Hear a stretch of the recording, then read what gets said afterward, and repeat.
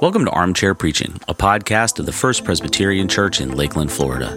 This is a podcast about God's Word, the beauty of the gospel, and what it takes to communicate that truth to others. I'm your host, Pastor Zac McGowan, and on today's episode, Pastor John and I sit down to talk about the importance of potluck meals in the church, and we discuss the opening message in our series entitled Unreasonable Joy.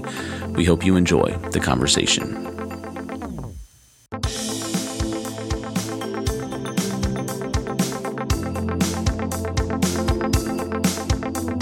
Welcome back, everybody, to Armchair Preaching with Pastor John. How are you, Pastor John? Great. And we are, just to remind everybody, we are literally in armchairs, so this is well-named. Literally in armchairs. Oh, you got a little more, well, I don't know, I got some cushion on mine as well. Actually, there's only one chair in my office that doesn't have arms, and I rarely sit in it. That's more of a, like, if it looks like your guitar chair. So you can don't. It would be a good guitar chair if I continued to play the guitar on a regular basis. That probably would be. That's when a meeting, like kind of a more of a casual meeting, turns into a more of a formal meeting, and I have to pull an extra chair. That happened last week with your me. Your spare chair. Nice. Yes, and I did need that chair this past last week for a meeting that had more people in it than I expected, but it was good. Pastor Zac has his Cambridge University cup of coffee in his hand. No, this is tea. This is the hot along tea. Along with his Fuller Seminary mug and his mug that he's looking at for the church, possibly. You were just talking about someone in your family that has a tote bag problem. Yes. I have a coffee mug problem. Yes. I have. Hi, my name is Zac. I have a coffee mug. 3, 4, 5, 6. That one I'm not counting because that just came in. I have like 6, 7 mugs, and then I'll tell you, full disclosure, I have like 3 or 4 more mugs under my desk here. So, and then don't even go to my house. And I'm the only person that drinks coffee. My house. Julie doesn't drink coffee? She does not drink coffee. She does not drink hot tea. She drinks hot chocolate in the wintertime and around Christmas. But she's a cold beverage person. She wakes up, she has a glass of iced tea. That's her wake up. That's her wake up thing. Girl. She's a good Southern girl. And she drinks specialty Milo's tea. What is that? Milo's is tea that you get from Birmingham, Alabama. Oh, okay. And you can buy it locally at Walmart. They do not sell it at Publix, but they sell it a brand at of tea. It's Milo's is a brand of tea. Actually, it's a restaurant chain in Alabama where they also they serve burgers and stuff, but they've got like 5 different varieties. Are they bags, tea bags? No. This is like you get a couple of jugs of bags. Okay. You can go to some. I'm about to check it out. Yeah, you can go to some like convenience stores sometimes, and you can find the little like 16-ounce bottles of Milo's tea, and they have lemonade too, Milo's lemonade. And what you do is you create a tiny little Arnold Palmer, not a full Arnold. She doesn't do like the full on like half and half. She just does like a 1/10 of a lemonade, and then. Everything else iced tea. I don't really know how we got on this topic, but I just think it's the same thing. Sorry, folks. But you know what? Introduce you to Southern teas. Here's the segue. So this Sunday, beyond having a service, we also had a all church potluck. Yes, where we did serve iced tea. So there you go. There's there you go. Well done. You landed that one. Good. So we did a potluck. First potluck that I've been a part of here at FPC. That was surprising. You said that this morning. I was surprised because I know Gwen Butterfield, who organized this particular potluck, was happy to do this, and I just thought that this is something we did maybe 4 or 5 years ago. Just hadn't done it in a while, but it's been longer than 10 years. We do like smaller things like potlucks. We do mission potlucks where missionaries come in and we invite folks to bring potluck meals and potluck dishes, but not an all-church potluck since I've been here. We've done all-church meals, but they have not been potluck. They've been catered, they've been barbecues, they've been things like that. But this is the first potluck. So, John, you and the Connections Committee really pushed for this. Yeah. So, what was the thought process behind that? And well, if anybody, for those who are not from this church, Presbyterians are defined. They're known for their committees, right? So we have formed and to be fair. We're not the only ones, but we're not the only ones, and we do much better when we think things through together in groups, and so our committees become those groups. So we created a new group that wanted to think through how well we were doing with connecting one another. That's right. We sensed this came out of the vision work of 2020, just lots of anecdotal conversations that our people are feeling pretty isolated and apart from each other. There's not really, other than pockets here or there, there's not really a lot of sense of connection among the church. And so the Connection Committee was formed for that very purpose. We've been doing a number of things with individual groups and like interest groups, similar interest groups. But we also said that several times a year we want to do something that's an all play, all church, all skate, all church thing. And the one out of the box was going to be, let's get together and do something really simple, but really good. Let's have everybody bring a dish to share and show up, and let's eat a meal together. And the whole purpose of it, you and I both said this at the end of the service, is that the whole and leading up to this, the whole point of this is there's no agenda, there's no program. The whole point is to sit around a table and get to reconnect with people that you already know or connect with people that you don't know. It is purely social. It is purely connecting. And and especially after our debriefing this morning, it was in many ways it was a complete win. Yeah, and too, for listeners of the podcast and people who follow the sermons, and if you remember the sermons, we did a whole series at the beginning of the year, kicked off the year with a sermon series called Come Together, and one of those sermons, we're basing this out of the Acts 2:42 and following verses about the early church, and one of those sermons was about the value of breaking bread together. So there was part of that element in there as well. And it's potlucks they're fun. Did you grow up with potlucks? No. I grew Catholics are not potluck people. Yeah, I grew up in the Catholic Church on Air Force bases. So that's now I grew up with squadron parties, which was take the entire squadron, go out to a picnic area, and everybody brings a dish to share, which is potluck. So I grew up with a version of potluck, but there was not that, and it was not in a church. I grew up with potlucks. I mean, I'm from the South, originally from Alabama. I remember my grandparents' church, they would have potlucks. I remember the churches that my dad served, they would have potlucks. And so it was always funny to me when I met somebody and I'd say, oh, we're having a potluck. And they look at you like, what are you talking about? Potluck is one of those things that a lot of people attribute the potluck tradition back to like the Great Depression era.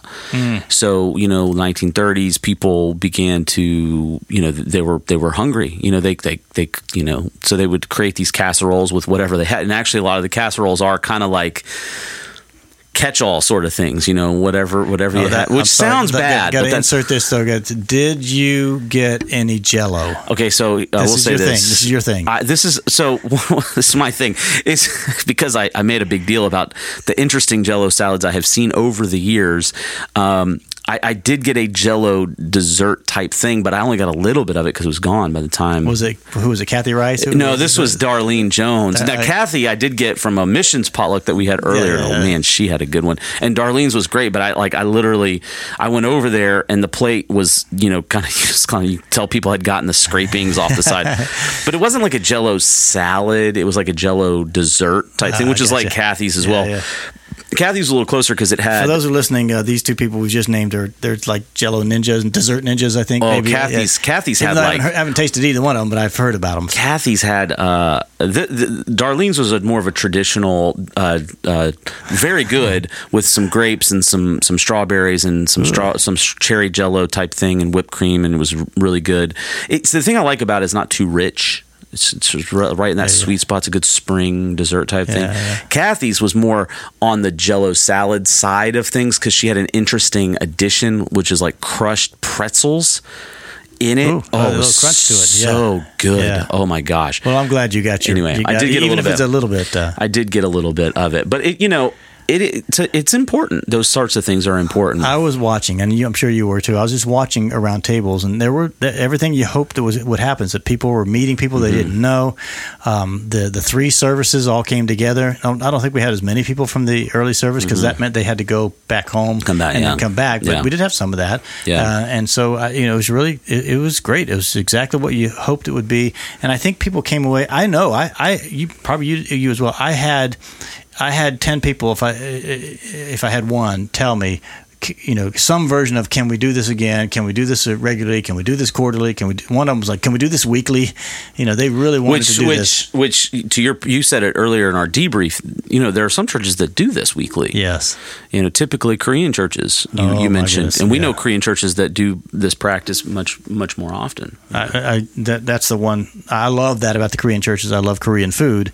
So if you go to there, and it's all homemade, better than any Korean restaurant. You go downstairs at a Korean church and you have lunch with them afterward. Whew, that's some good eating right there. And it's very similar to how the early church functioned on a regular basis as well too, because we see this in the Corinthian church where, it is a high, well, in most of the churches, there's a high mixture of wealthy and poor. And so this was an opportunity to kind of level the playing field. Not that they did necessarily potlucks, but it would be very similar to that, where people would bring and everyone would share equally. Meals, what we have as the Lord's Supper, was the context for that was a much bigger spread. It was a full meal. They have fellowship meals or agape meals, some people would call them. Even the problem that they had with those meals at the Corinthian, Paul was dealing with in the Corinthian church, was just fussing at them for not really waiting on one another, and just going ahead and eating all you want and leaving other people hungry. But that was the context was what he was describing was a meal, a full meal. Yeah, and it brings up this idea of church togetherness, which the letter that we kicked off talking about this week. We started this series called Unreasonable Joy, where Paul is writing to the church in Philippi, and they exhibit a great deal of this, church camaraderie, church community, church togetherness. He, later in the book, he encourages more of that and guarding against the divisions. But there's a real sense of affection and love that Paul has for this church in Philippi. That was probably developed over the course of meals. Lots of meals, right? And when Lydia invites them over to her house, I'm sure there was hospitality in the form of food. Well, even the Philippian jailer, I mean, they break out of jail, then they end up coming back to jail, but they go to his home. House, they go to his home. They baptize the whole household. You really got into a lot more the backstory of Philippi as a community. I touched on it just a little bit. I was very aware of time constraints, so we were both aware that. I mean, funny. We had a bit of a role reversal this time. Yeah. Usually, you've got a little more time that you take with message and other. We had several elements that were different this day. We had graduates there that day. Plus, we knew there was a potluck coming up. You contracted and your message and cut it short. I had a baptism, and I also had the baptism kids as well. choir. So your message was much shorter for a typical Vine message. Service, and mine, I knew that I was going to try and time the whole service out to land about the same time as the Vine, which usually ran a few minutes away. So I went a little bit longer. You went a little bit shorter, and turned out timing was perfect. But you really took some time talking through the Philippian church. What is it?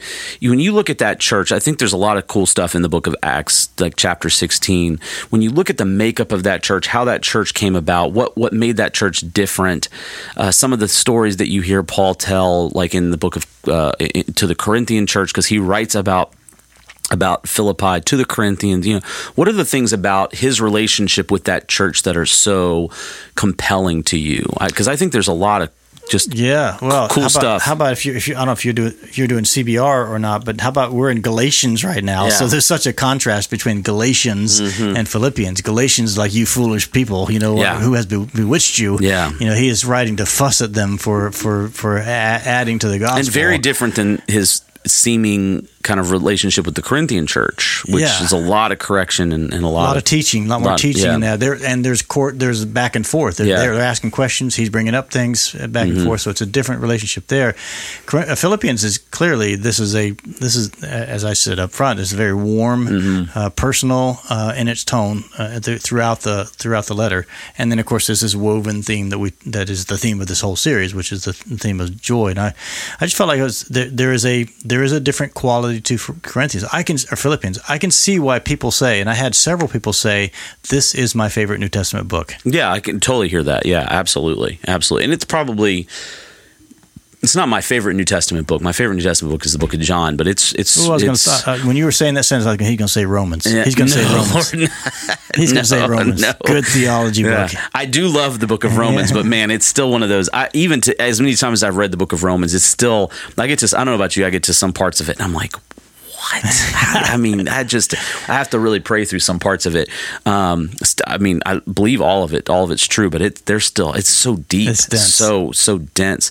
The Philippians. John's good. John is just the focus on Jesus, and actually, when you look at the book of Philippians, the warmth and the affection that he has for this, and then you hear in.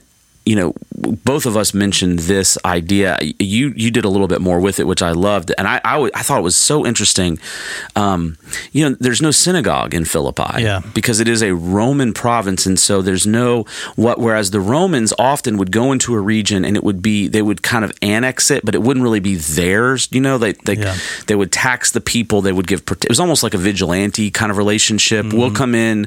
We'll provide military. We'll give you some goods. Yeah, we'll provide military support. We'll help with the economy, but we're going to tax you pretty heavily, but you guys can pretty much hold your religions the way you want. Philippi was, as you said, it was as close to living in Italy. in the Roman region as you could possibly get without actually being in those borders. And so there's no synagogue. Yeah. Because there's no, one of the things I read was because there's no competition for that emperor worship. Because that's treasonous in a lot of ways. I just found that so interesting. And of all places to start a church. Absolutely. That you're going to in the face of Rome, in the middle of, you might as well have been in Rome itself. You're starting a church of Jesus Christ, which is going to be contrary to all those other things. And then the conversions that are described in the book of Acts in Philippi. Yeah. We mentioned Lydia, who was a trader of purple linen, which was indicative of being someone who traded at the highest with the highest clientele. Very successful woman. You spend a little more time on the slave girl. Which wasn't in my notes. That was one of those things that wasn't. I was not going to talk about that too much, but it ended up because I'm thinking, you got Lydia on the one hand, then you've got the slave girl who's demon possessed and making money for her slave owners by being a psychic, basically. And, we have echoes of the book of Acts in Ephesus that a riot was caused because that happened. That very sort of thing, right? Messing with the economy. Affected the economy. You mess with the economy, you're in a lot of trouble. Yeah. I mean, anywhere you go. And then I thought it was really interesting that we the context of this included, and we both said something about this, included the jailer and his family. Yeah, absolutely. And especially in Vine, because the jailer and his family were all converted and baptized. And what did you do on Sunday? Baptized an infant. Baptized baby. Which I didn't mention that, but that is, for those that don't know, that's one of the rationales in the Presbyterian Church why we baptize infants. The jailer and his family, Cornelius and his whole household. Those are examples where it is very specific about the household, and it's unlikely that the household would not include children. And Peter's as we would say today, those who are not of an age to profess their faith. And Peter says it in the opening sermon, which is what I always talk about when I'm baptizing children, that this promise is for you and for your children, those who are far off and those who are near. But I love that. That was part of that day in Vine. Oh, I love that too. I love baptizing babies, man. It's always great. But this book, I think a lot of people that are relatively familiar with church, if they've been coming to church, they're familiar with the book of Philippians, and I think most people are somewhat familiar with the Paul backstory, being in prison, the Philippian persecution, but it's hard to get all of that. Because it's so overwhelmingly positive and joy-filled, and yet you got to go back. And that's why I was glad we started with this week, because this is the passage of Scripture that really describes what Paul is going through, right? So as you're kicking this series off and you're kicking this passage off, what are the elements that you're really like, I want to highlight this before the people as we're setting the tone for this series? Yeah, well, I and you and I similarly, we both talked about that context for Paul. The imprisonment was the key thing I wanted to emphasize, that he was in prison, and that is no joke. That's no small thing in a first century jail. I mean, it's not. You said it's not a country club. It's not the white collar Hilton type of prison. Yeah, no, this is you provide for yourselves, or you're not going to do very well in this place here. And so and you mentioned the two options. Whether it's I just said it's a Roman prison, and that the context could be Caesarea Maritima or Rome itself, or Ephesus, That would all be under the purview of Rome. These are not. This is not independent. This is not independent. Yeah, but the key to it all is that as imprisonment. What I didn't do, and you did some of this. And again, we have 6 weeks to flesh deal with all these things. Yeah. But you talked more. I was looking at Paul's context. Yeah.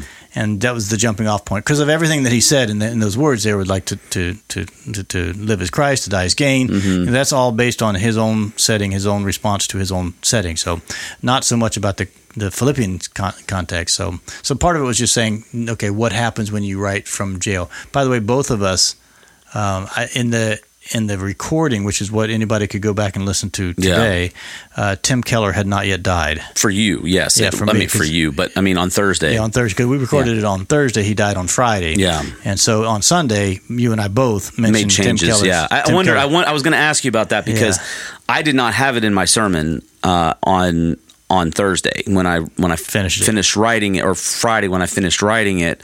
When he passed away, Jules and I were talking in the car, and Jules is like, I think, you're going to need to mention something about Tim Keller. And I said, this is the perfect opportunity because, his witness in the face of suffering grew even greater, I think. And I mean, how many pastors in the United States of America are being eulogized in the New York Times as a theological lion of our day? Yeah, I mean, New York. I got that article just this morning. The New Yorker, the New York Times. I mean, who else is doing that? And it's because of. It's not just the way. It is the way he lived. It is the way he taught. It is the way he pastored. But it's also the way he died. He had that to live as Christ, to die as gain mentality. I was just looking at this up as we were talking there. His son, Michael Keller, said that some of Tim Keller's last words were, "There is no downside for me leaving." Yeah. Not in the slightest. Yeah, I read that one. I thought, man. Yeah, that'll preach. That'll preach. But the other part of me was going, okay, if I'm on my deathbed, is that how I'm feeling? I hope some sentiment similar to that is on my lips and on my mind. Yeah. And I go out with that. So I was able to the recording, for the Vine service captures that. But what did you do differently in the recording, which didn't mention it at all because it hadn't happened yet, versus the live service on Sunday? I had that as a further illustration of this idea of the that inner tug that Paul was feeling. That hey, if I go to be with Christ, that's far better. That's gain, pure gain. But if I stay here, that's also for the good of the Corinthians. So there's both which one is going to be? I don't know. He even said that. I don't know. Yeah. But this one's better. But this is good too. Mm-hmm. So it was an illustration of that. Tim Keller was obviously 31 books and 1,500 digitally at least recorded sermons and hundreds of articles and interviews, available for the world. I think he's pretty happy being here. Yeah. I think he was content being here, and he knew that he had purpose being here. Yeah. But as he said, was that there's nothing, no downside. There's no downside to this. Yeah. So that, I think, perfectly illustrated the situation of Paul. Yeah. So it was just, and even when I found out that he died, I was like, that doesn't automatically mean a mention or a sermon illustration. But when I saw that quote from his son, it's okay. I got to use that. Well, and I think too, to me, part of that was important because he had been diagnosed with cancer. Mm-hmm. A very aggressive form of cancer. You and I both know people who've died from pancreatic cancer. Yep. And there's suffering. There's absolutely... It's painful. It's painful. And yet I look at that as such a corollary between what Paul's going through. He's sitting in a prison where based on his words in Philippians 1, he has every expectation that this could end in his death. Mm-hmm. He has every expectation that, depending on the charges that are levied against... And if it is, in fact, the Roman jail, it did end in his death. Yeah, if but even if it's not, the possibility is always there. And Keller didn't know for sure if he was actually going to die or be healed. I mean, I've known people in this church who had pancreatic cancer and lived for 10 more years. Yeah. That wasn't Keller's path, or that didn't. But consistently pointing to Christ even in the middle of the suffering, and that the suffering gave him an even further ability to witness in a way that he wasn't previously able to witness. Mm. When you witness from the place of chemotherapy and radiation and surgeries and all that, it's a different type of witness, and for me, I look at that and go, that's a different.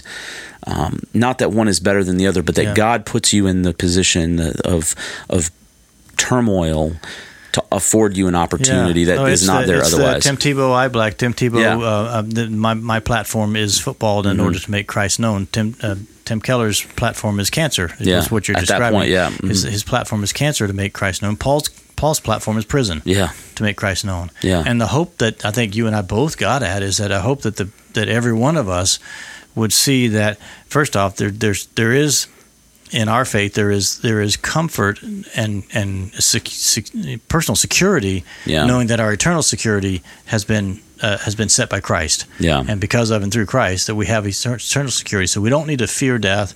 The dying process, nobody's excited about that, but the fear of death itself is nothing to fear. We can be confident in that. So we both wanted to make sure that was heard, but we also want to make sure that as long as we're living, and something about, prison and Tim Keller literally facing the end of his life and succumbing to the cancer makes it a pretty intense thing, and you can scale that back to just, okay, I'm living my life now. And it's not that I'm going through cancer, and hopefully you're not as you're listening, or you're not going through some hard circumstance, but whatever your life realities are, that is your to take away from that your setting is your opportunity to glorify Christ. Now, I think my editing room floor, the biggest editing room floor was, and I felt it as I was saying it, and just knowing that I'm already at a time limit by the time you introduce the series and then get into the text itself. You're already at time, but the biggest editing room floor is there's not a lot of specificity on what exactly it looks like to let your life circumstances, your platform, your jail circumstance, whatever they are, be a means for you to glorify Christ. What exactly does that mean? And that's, for me, the only thing I kind of did to add any specificity to that was just to say, was because I really wanted to hone in on what Paul talks about in terms of the audience and the inspiration, right? So on the one hand, there's this audience that he has in the prison that he does not have outside the prison, which is the Imperial Guard. There's this Imperial Guard, and he says they know why I'm here. So there's this audience that. Okay, so if he's not in prison, and the thing I loved about that was looking back at the book of Acts, and that was the same thing that happens in the Philippian jailer with him and Silas.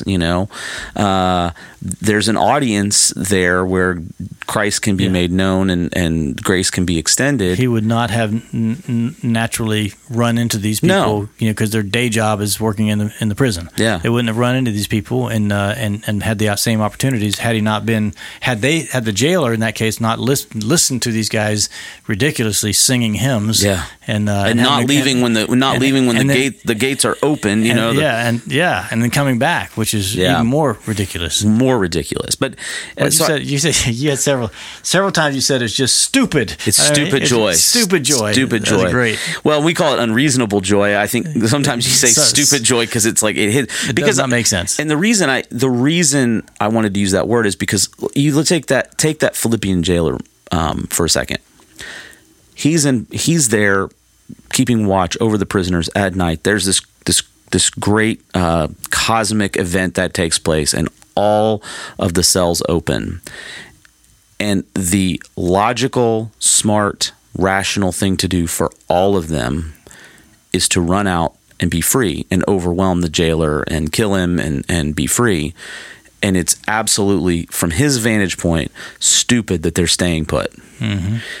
But for them, there's joy because now they get the opportunity to share the irrationality of their behavior is based on something that is ultimately rational. Mm-hmm. It's so ultimately rational, so ultimately intelligent that it's the old, and that's the old, the wisdom of man is foolishness, that whole thing, and the wisdom of God is foolishness to man. That sort of thing. The compassion of these guys too. The compassion of Paul and Silas too was that they knew. I mean, the part of that story is the suicide. Yeah, he's about to commit suicide. Yeah. So if you fail at your job of protecting and keeping the prisoners as prisoners, you have failed, and your life is at risk. And so rather than being executed by Rome, he's just going to go ahead and end his life because he had failed at his job.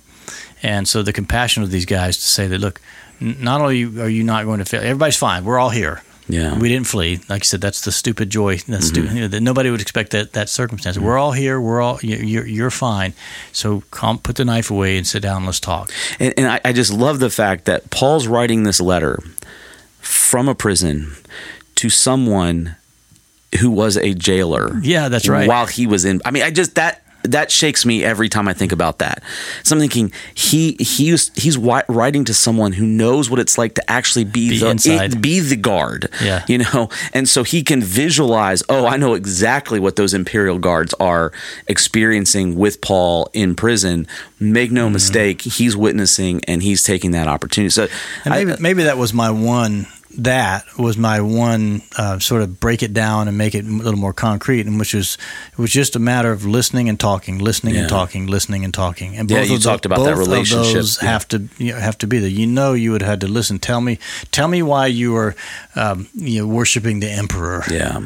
Tell me why you're worshiping whatever these gods are that around you that you worship. And let me tell you why I worship Jesus. Let's just see what makes sense. Yeah. And I just that part of it, very conversational outreach, it made a lot of sense. And by the way, I texted Joe Whittington or somebody this week and something about Zoroastrianism. Zoroastrianism. And I said I'm using that in a sermon sometime this week. So you got it in there. That's why I slipped that in there. It's like that's like one of those bet words, right? Can you get this word? I was like, okay, so I'm going to talk about the religious context because I'd already had that in there, and I said, now I'm going to slip in not just the monotheism of Judaism, but the monotheism of Zoroastrianism. Well, and you do have, because of this heavily, it is a Roman colony, it's a Roman province. You get this really heavy Roman influence in Philippi, so there's a lot to be done with that, and contextually, it paints the words that Paul uses, and it paints the meaning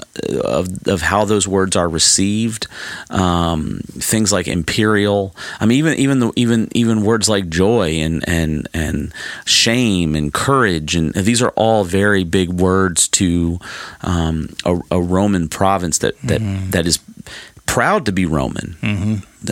Like you said, this was not a giant. This became a giant town because of Rome. This became an important city because of Rome's influence.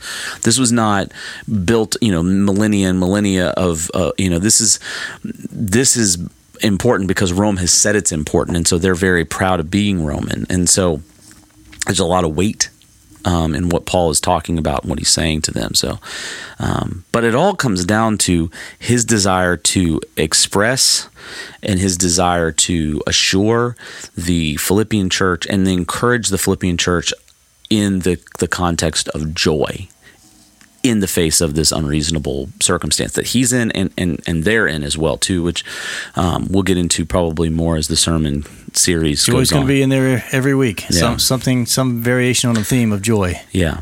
So it's a great book. It's an interesting book. Next week, this week coming up, John's in Classic once again. I'm in Vine, breaking down the opening verses of Philippians chapter 2, which is probably the most impactful. I don't know, it's probably not the most well-known verses in the book of Philippians. That's probably in Philippians 4, but Philippians 2 is the great Christological hymn of Paul, and so we're going to break that down a bit. And we've been at that passage a handful of times since I've been here, even in the 3+ years that I've been here. Yeah, which we've probably been there 3 or 4 times before. Yeah, we're going to talk about what it's like to preach a passage of Scripture multiple times in a short window, and how you approach that next week. So tease that out a little bit next week. But John is going to be in Classic. I'll be in Vine, and we encourage anyone, if you missed this past week's sermon or services, go to fpclakeland.org and go to the worship page. And next time you hear about a potluck coming up, bring a dish and sit down with your friends at church. And we're definitely going to have we did not live stream the potluck. I think that would have been weird. That would have been weird. We didn't keep the cameras rolling. The kids, though, would have loved that. They would have gotten with the camera. They were looking for microphones. They were looking for microphones and instruments and all sorts of things. But yeah, if you missed any one of those, make sure you check out our website, fpclakeland.org, and head to the worship page in the Sermon Archive tab. And if you missed any one of the episodes of Armchair Preaching, check us out on Apple Podcast, Google Play, Spotify, Stitcher, SoundCloud. Subscribe so you can be notified when a new episode drops. Like it, share it with your friends, as always, or maybe your enemies if you don't like it. So I don't know. Maybe try to convert them anyway, right? So this is about sharing the gospel. This whole message this week. Well, as Paul says, some people share out of sincerity, and some people share. He said, "What do I care? Christ is being proclaimed, right?" Yeah. Which I really so this could unpack that a little more too. We could unpack. I started thinking, man, a lot of fun. Man, what do you do? What do you do with this? The celebrity pastor culture thing that really gets. That was cutting room floor stuff. Another sermon. That was a cutting room floor type thing for this week. But John, as always, wonderful. And I will be repenting of my mug addiction soon. Right. Come to Celebrate Recovery. My name is Zac. That's right. I have a problem. All right, John. Have a great day. Thanks for hanging out. Good to see you all. And we'll see you everybody next time.